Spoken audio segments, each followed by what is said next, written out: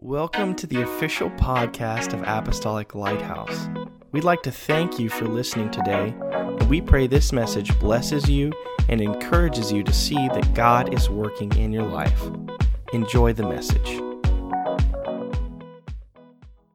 Praise God. Matthew chapter 12, verse 18. Behold, my servant whom I have chosen, my beloved in whom my soul is well pleased.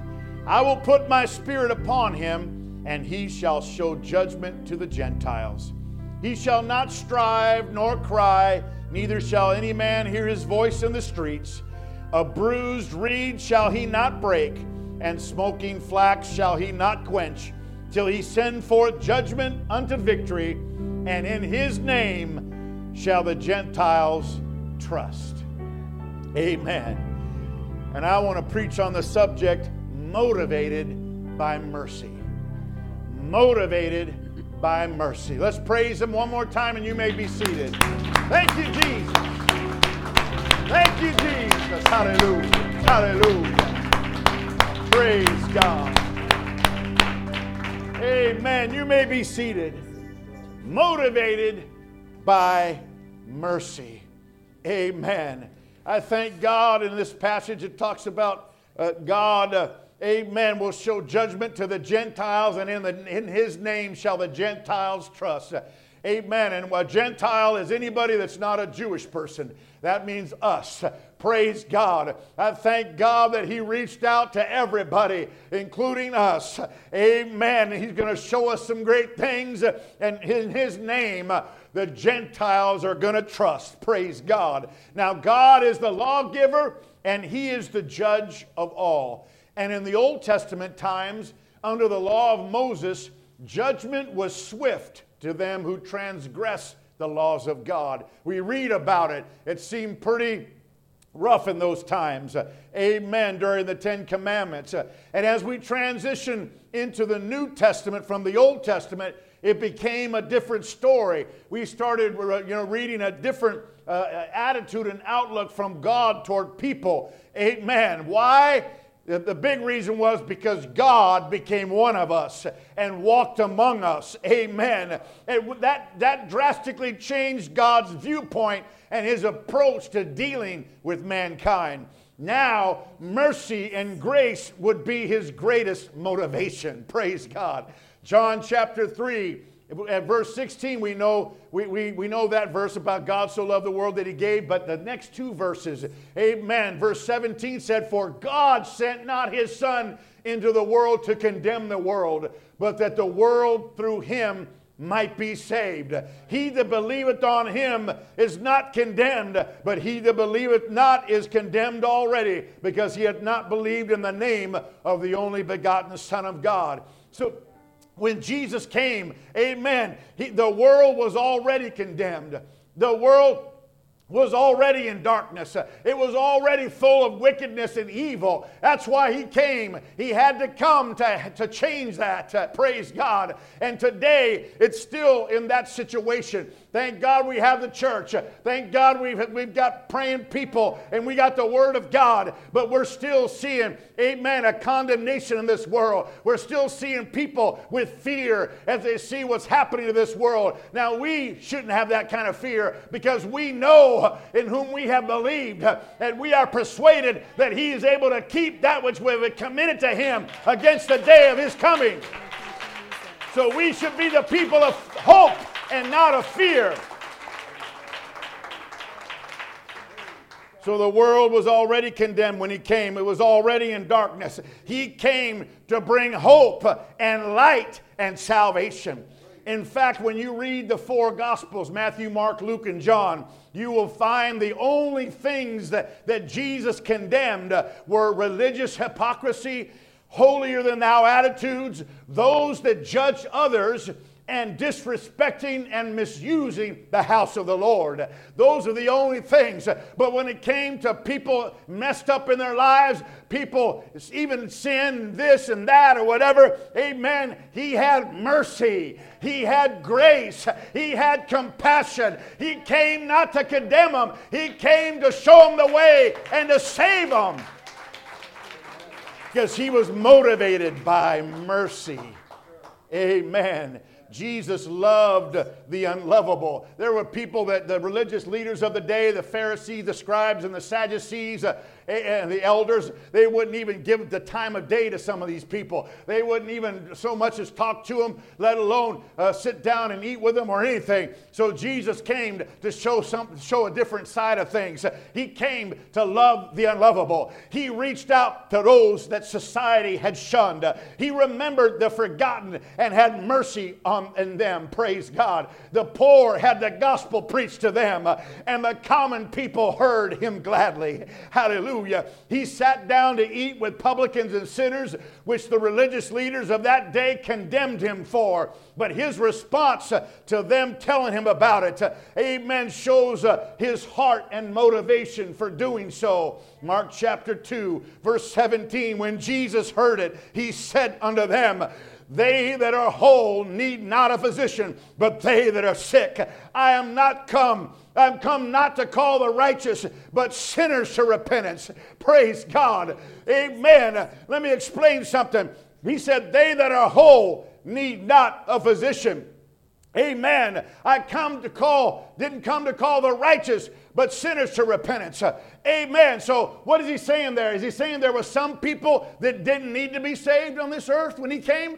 Nope. Is he saying there were some people that were whole, that were righteous, and he could just, they were already ready to go, they didn't need to be born again? Oh no. What he was saying was those people, those religious people, those people that had a different outlook and thought that they were okay and there was nothing wrong with them. They thought they were whole. They thought they had self-righteousness. He said, I didn't come to you because you don't want me. Amen. In fact, I know what you're going to do. You're going to crucify me because of what I'm telling everybody. Amen. But I came to those who know they're lost. I came to those who know they're condemned, who know they're in darkness, who need help to get out. I came on a mission motivated by mercy. And in Matthew's version of that story, Jesus also said in Matthew 9:13, I will have mercy and not sacrifice. For I am not come to call the righteous, but sinners to repentance. Let me tell you something. Sacrifice is important. We sacrifice our time. We sacrifice, amen, food on Tuesdays. Amen, for fasting. We sacrifice this. We sacrifice that. Maybe we sacrifice some money to help some poor people or help somebody. And we could have had a few extra little nice things in our house or whatever. But we chose to sacrifice and give to this charity or that cause. Amen. That's important. That's good. Amen. But our sacrifice cannot take the place of mercy. He said, I will have mercy and not sacrifice. So the Pharisees, they thought the sacrifices were more important than anything else. They thought as long as they got down, tithing, we know tithing is important. They got down to tithing their little herb gardens, down to the place where they were, cutting it and measuring in 1/10 and all that kind of stuff. That's good. That's the Bible. Praise God. But then they thought as long as they did that, they could treat people any way they wanted. But he said, no, sacrifice doesn't take the place of mercy. Amen. You need to sacrifice, but you got to show mercy because God is a merciful God. Amen. And He's motivated by mercy, and He wants His church and His people to be motivated by mercy also. These religious leaders were living in the past, and they did not recognize that God was doing a new thing. Amen. They thought they would be saved because of their knowledge of God. Amen. But Jesus said, amen, search the Scriptures, for in them you think you have eternal life, but they are they which testify of me. In other words, you guys think just because of your knowledge of the Word of God that that's going to save you. But He said, hey, the whole Word of God points to me, Jesus, praise God. And so if you don't come to the conclusion that I'm the Messiah and you reject me, then you don't have that. They were living in a bad time. And they were not getting up with the program. Jesus was about to do a new thing. He was motivated by mercy.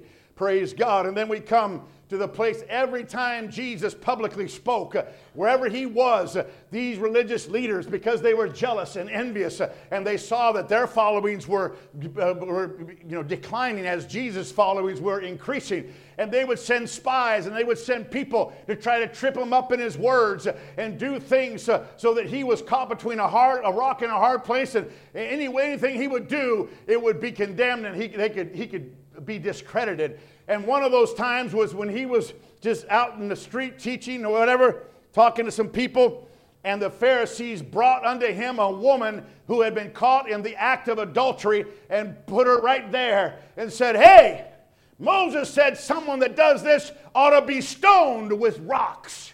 What do you say?" Ooh, we got him now. We got him now. Because if he says no, then he's transgressing the law. If he says yes, then he's not the merciful God he said he was. So, they got him. They got him. They thought they had him. Amen. But all he did was stoop down and wrote in the sand, wrote in the dirt of the road, and nobody knows what he wrote. Maybe when we get up to heaven, one of the things we can say, "Hey, Lord, I need to pull you aside. I'm really dying to know what you wrote." But, that's one of the many questions I have in the Bible. Praise God. Like what kind of fruit did they pull off the tree in Adam and Eve's garden? Everybody says it's an apple, but, I want to know what kind of fruit it was. Was it a persimmon or what was it? A peach? Amen. It's something. Praise God. We don't know. There's a lot of questions. But he wrote something in the sand. And then he got up, he looked around, and all these people had rocks in their hands. Because if he said you ought to throw rocks like Moses said, they were going to do it right then. Amen. And then he said, all of you, any of you right here, everybody, anybody that has sin, you guys be, if you're without sin, you can be the first to cast a stone.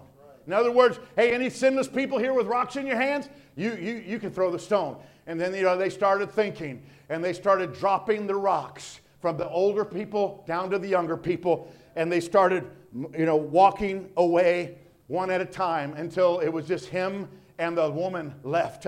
Amen. And Jesus said in John chapter 8, verse 10, when Jesus had lifted up himself, because after he said that, he went down and was writing in the sand again. And then he got up and he saw no one but the woman. He said unto her, "Woman, where are those thine accusers? Hath no man condemned thee?" Amen. And she said, "No man, Lord." And Jesus said unto her, "Neither do I condemn thee. Go and sin no more." Praise God. That is mercy. That is mercy. You see, the Bible said we all have sinned and come short of the glory of God. Amen. Who are we to condemn another? Who are we to judge another? Romans 2 verse 1 said, "Therefore you are inexcusable, O man, whoever you are who judge. For in whatsoever you judge another, you condemn yourself. For you who judge practice the same things." Amen. That person does something wrong, and then we condemn them, and we go over here, and sometimes we do the same thing another day or something else. This is bad because you know what? Sin is sin, and wrong is wrong. And there's really no categories, really. We put the categories, but God says it's all sin. Amen. And it needs to be under the blood of Jesus. Praise God. So if we don't want to be condemned, we should not condemn others. But because he was sinless, Jesus was the only one qualified to condemn this lady. He was the only one justified to throw a rock at her, but he did not do it. He did not condemn her. He forgave her and encouraged her to go and be a better person. Amen. And that's what we're supposed to do, folks. Hey, we're not supposed to be on a ministry of condemnation, but we're supposed to be on a motivated mission of mercy. And we're supposed to say, "Go and sin no more. I forgive you. Go and sin no more." Jesus loves you. Amen. He wants to save your soul. Praise God. This is yet another example that Jesus left us so we would know the proper way to treat people. We need to look at people through the eyes of God's love, God's compassion, and God's mercy. And when Jesus saw the multitudes, he was moved with compassion for them because they were like sheep with no shepherd. And if we will look at people like Jesus did, even our enemies will look different to us. Praise God. Instead of anger, instead of wanting to get retribution on them, amen, we will feel sadness for them. We will feel pity for them because we know what the end is of people, amen, that act like that. We should be praying, God, save their soul. Amen. Praise God. We got to understand that God is not sitting on the judgment seat. Thank you. Is not sitting on the judgment seat right now. He's sitting on the mercy seat. Amen. I don't read about him sitting on the white throne judgment until the book of Revelation chapter 20. He's not on that seat yet. He'll be on there, and then it's all going to hit, and it's all going to be a rough time right there. Amen. But now is not the time. He's not on the judgment seat. He's on the mercy seat. So his church needs to be on the mercy seat with him. Hallelujah. Every believer needs to be on the mercy seat. Praise God. John chapter 12, verse 47, Jesus said, if anyone hears my words and does not believe, I do not judge him. Look at that. I'm not judging him. You hear my words, you don't believe, I don't judge him. For I did not come to judge the world, but to save the world. Some stuff we got to let go like a water off a duck's back. Some stuff we just got to hey, they might be saying it to me, but they mean it for God. Whatever, I'm not going to take it personal. I'm on a mission of mercy. I got to just go after him for the Lord's sake. Praise God. But he did say, he who rejects me and does not receive my words, he has that which judges him. The word that I have spoken will judge him in the last day. Everybody say the last day. The last day. The last day is when the judgment takes place. When we die or when we fly and it's all said and done and we stand before God, the word which he has spoken will judge us. The Bible will judge us. But that's not right now, praise God. The Bible's not, amen, we're not going to sit in a judgment right now, amen, this moment, as far as no mercy and no grace. God has given us mercy. The Bible is still our judge, and we still need to live according to it. But until someone takes their last breath, they still got time to get it right, because judgment is not yet. They are going to be, amen, have some grace and some mercy. He did not come to judge the world, but to save the world. We are currently living in the time of the mercy and grace of God. And do you know what? Amen. There's one word, amen, a one-word definition of the grace of God that I want to just show right now. And that word is space. Space. He gives us some space. That's what grace and mercy is. People, you wonder why, how come people seem like they're getting away with this and getting away with that? Because God's given people space. Some people are going to hang themselves on their own space. Some people are not going to get it right, and they're going to face God. It's going to be a sad situation. Amen. But you know what? Nobody is going to stand before God and say, you didn't give me chance. You didn't give me space. You didn't give me some time to get my life right. Oh, no. He's given them lots of time. There's been 2,000 years and counting of space to get it right.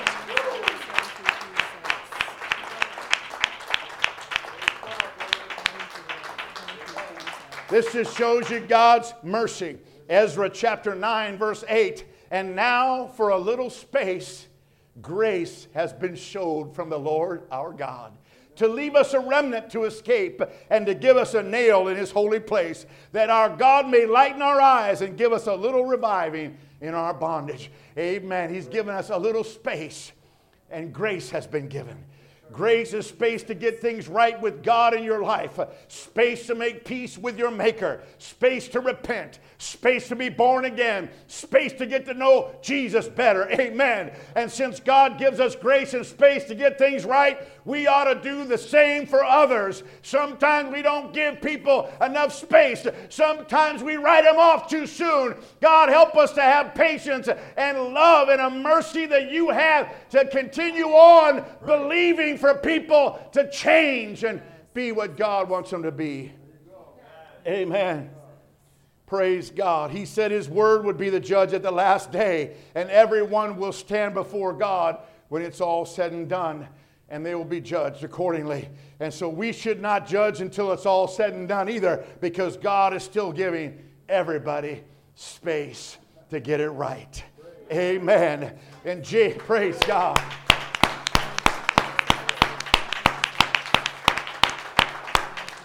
James chapter 2 verse 13, for judgment is without mercy to the one who has shown no mercy. Mercy triumphs over judgment. Amen. Praise God. If we show no mercy, we're not going to get it. So that sowing and reaping principle, it's all over the place. Amen. It factors into all kinds of things, including mercy. Amen. But when we show mercy, we'll get mercy, because mercy triumphs. Mercy glories. Mercy rejoices. Mercy is victorious over judgment. Right now it is for sure, because we are still in the space of grace. And mercy is the motivation. Jesus told us what his mission was in one verse in Luke chapter 4. He went into a synagogue and he opened the Bible to the book of Isaiah, and he read a verse of scripture, and he said, the Spirit of the Lord is upon me. He quoted it, and it's talked about in Luke. The Spirit of the Lord is upon me, Luke 4:18, because he hath anointed me to preach the gospel to the poor. He has sent me to heal the brokenhearted, to preach deliverance to the captives, and recovering of sight to the blind, and to set at liberty them that are bruised. Amen. There's a lot of bruised people out there right now. And they already feel condemned, and they already feel bad. We need to have mercy. Even if they talk bad, and even if they say some bad things and mean things to us or whatever, sometimes we got to just pray for them. Sometimes we'll talk to them, put them on the burner, like I said Thursday night. But whatever we do, we got to continue extending mercy like God did. Amen. Praise God. Because God came to preach the gospel to the poor, to heal the brokenhearted, to preach deliverance to the captives and set them free from prisons of bondage, and to let people see that we're blind spiritually, and to set at liberty them that are bruised. Our text verse was a fulfillment of a prophetic scripture from the book of Isaiah, verse 42. And verse 20 is what I want to focus on in our text. Amen. Because it tells us beyond a shadow of a doubt that Jesus was motivated by mercy in his earthly ministry than by anything else. Amen. And of course, you can't have mercy without love. Amen. And that's why we got to have the love of God. But Matthew 12:20 said, a bruised reed shall he not break, and smoking flax shall he not quench, till he send forth judgment unto victory. You see, he's not in the business of breaking off bruised reeds right now. He's not going around, amen, and extinguishing smoking flax right now. Amen. He's not going to do it. He's not going to judge and do things like that until, amen, he sends forth judgment. That's at the last day. You know, reeds, they're plants that grow in wetlands, and they're common on the banks of rivers and lakes.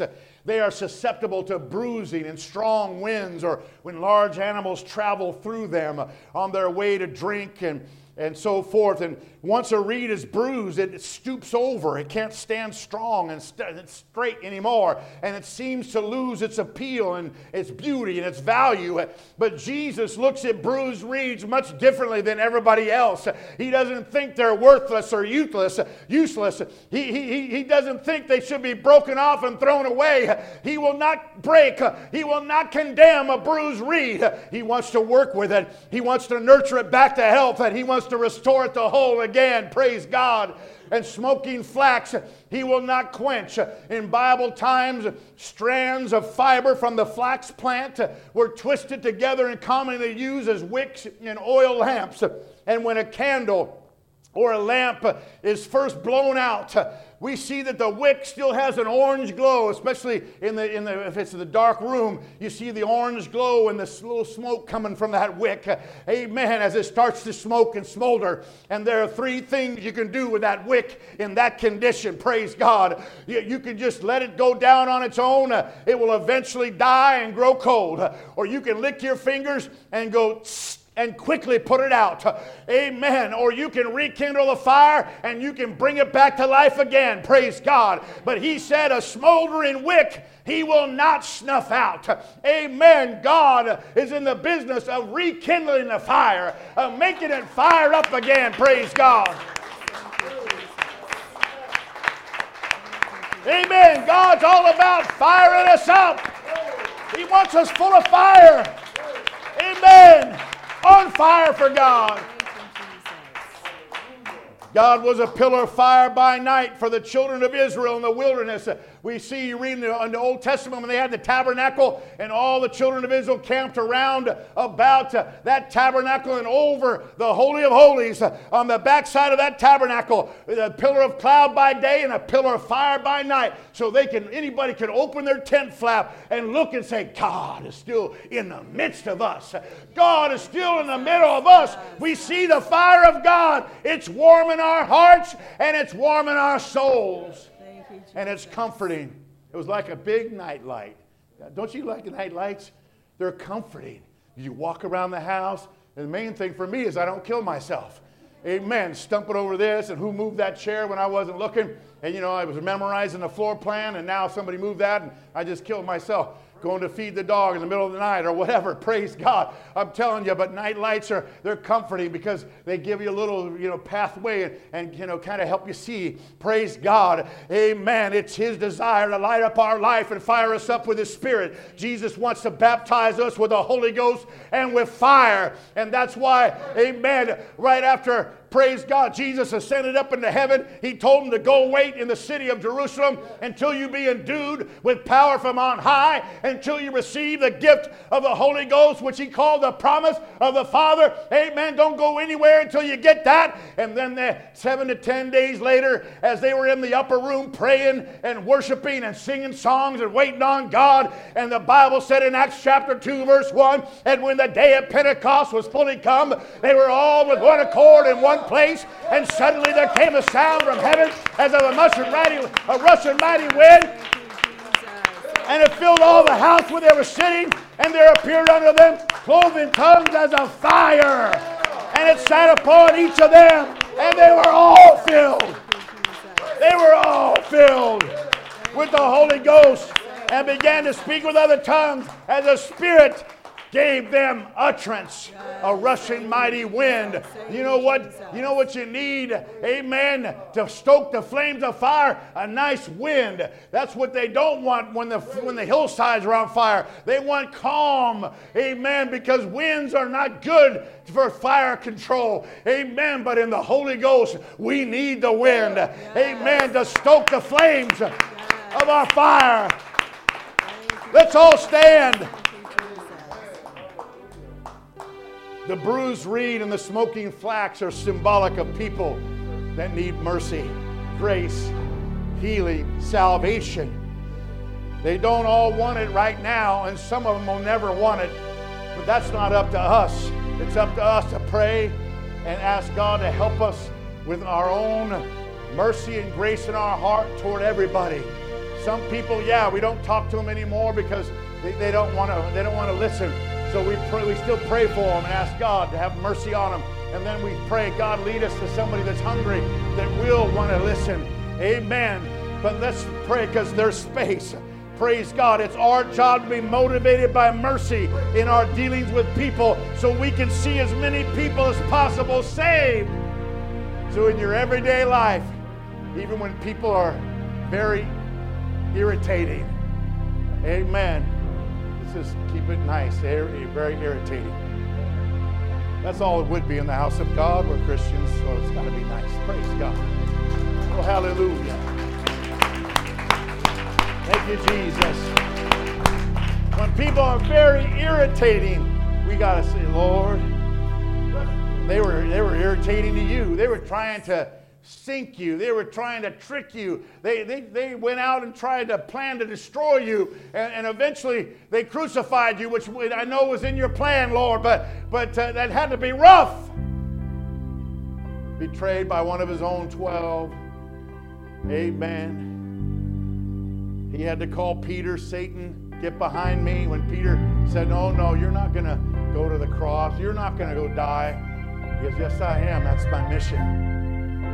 But I got a mission of mercy to show all of you guys how to be merciful. Because after I leave, I'm coming back in the Spirit of God. I'm going to live in your hearts. And I want you, through that love, amen, that I give you, shed abroad in your hearts by the Holy Ghost given unto you, amen, to let mercy and grace go ahead of you, amen, and let it be your chiefest motivation and not other emotions that try to keep us back from helping others. Thank you, Jesus. Thank you, Jesus. Motivated by mercy. What an incredible message. Thank you again for joining us on the podcast, and may God bless you.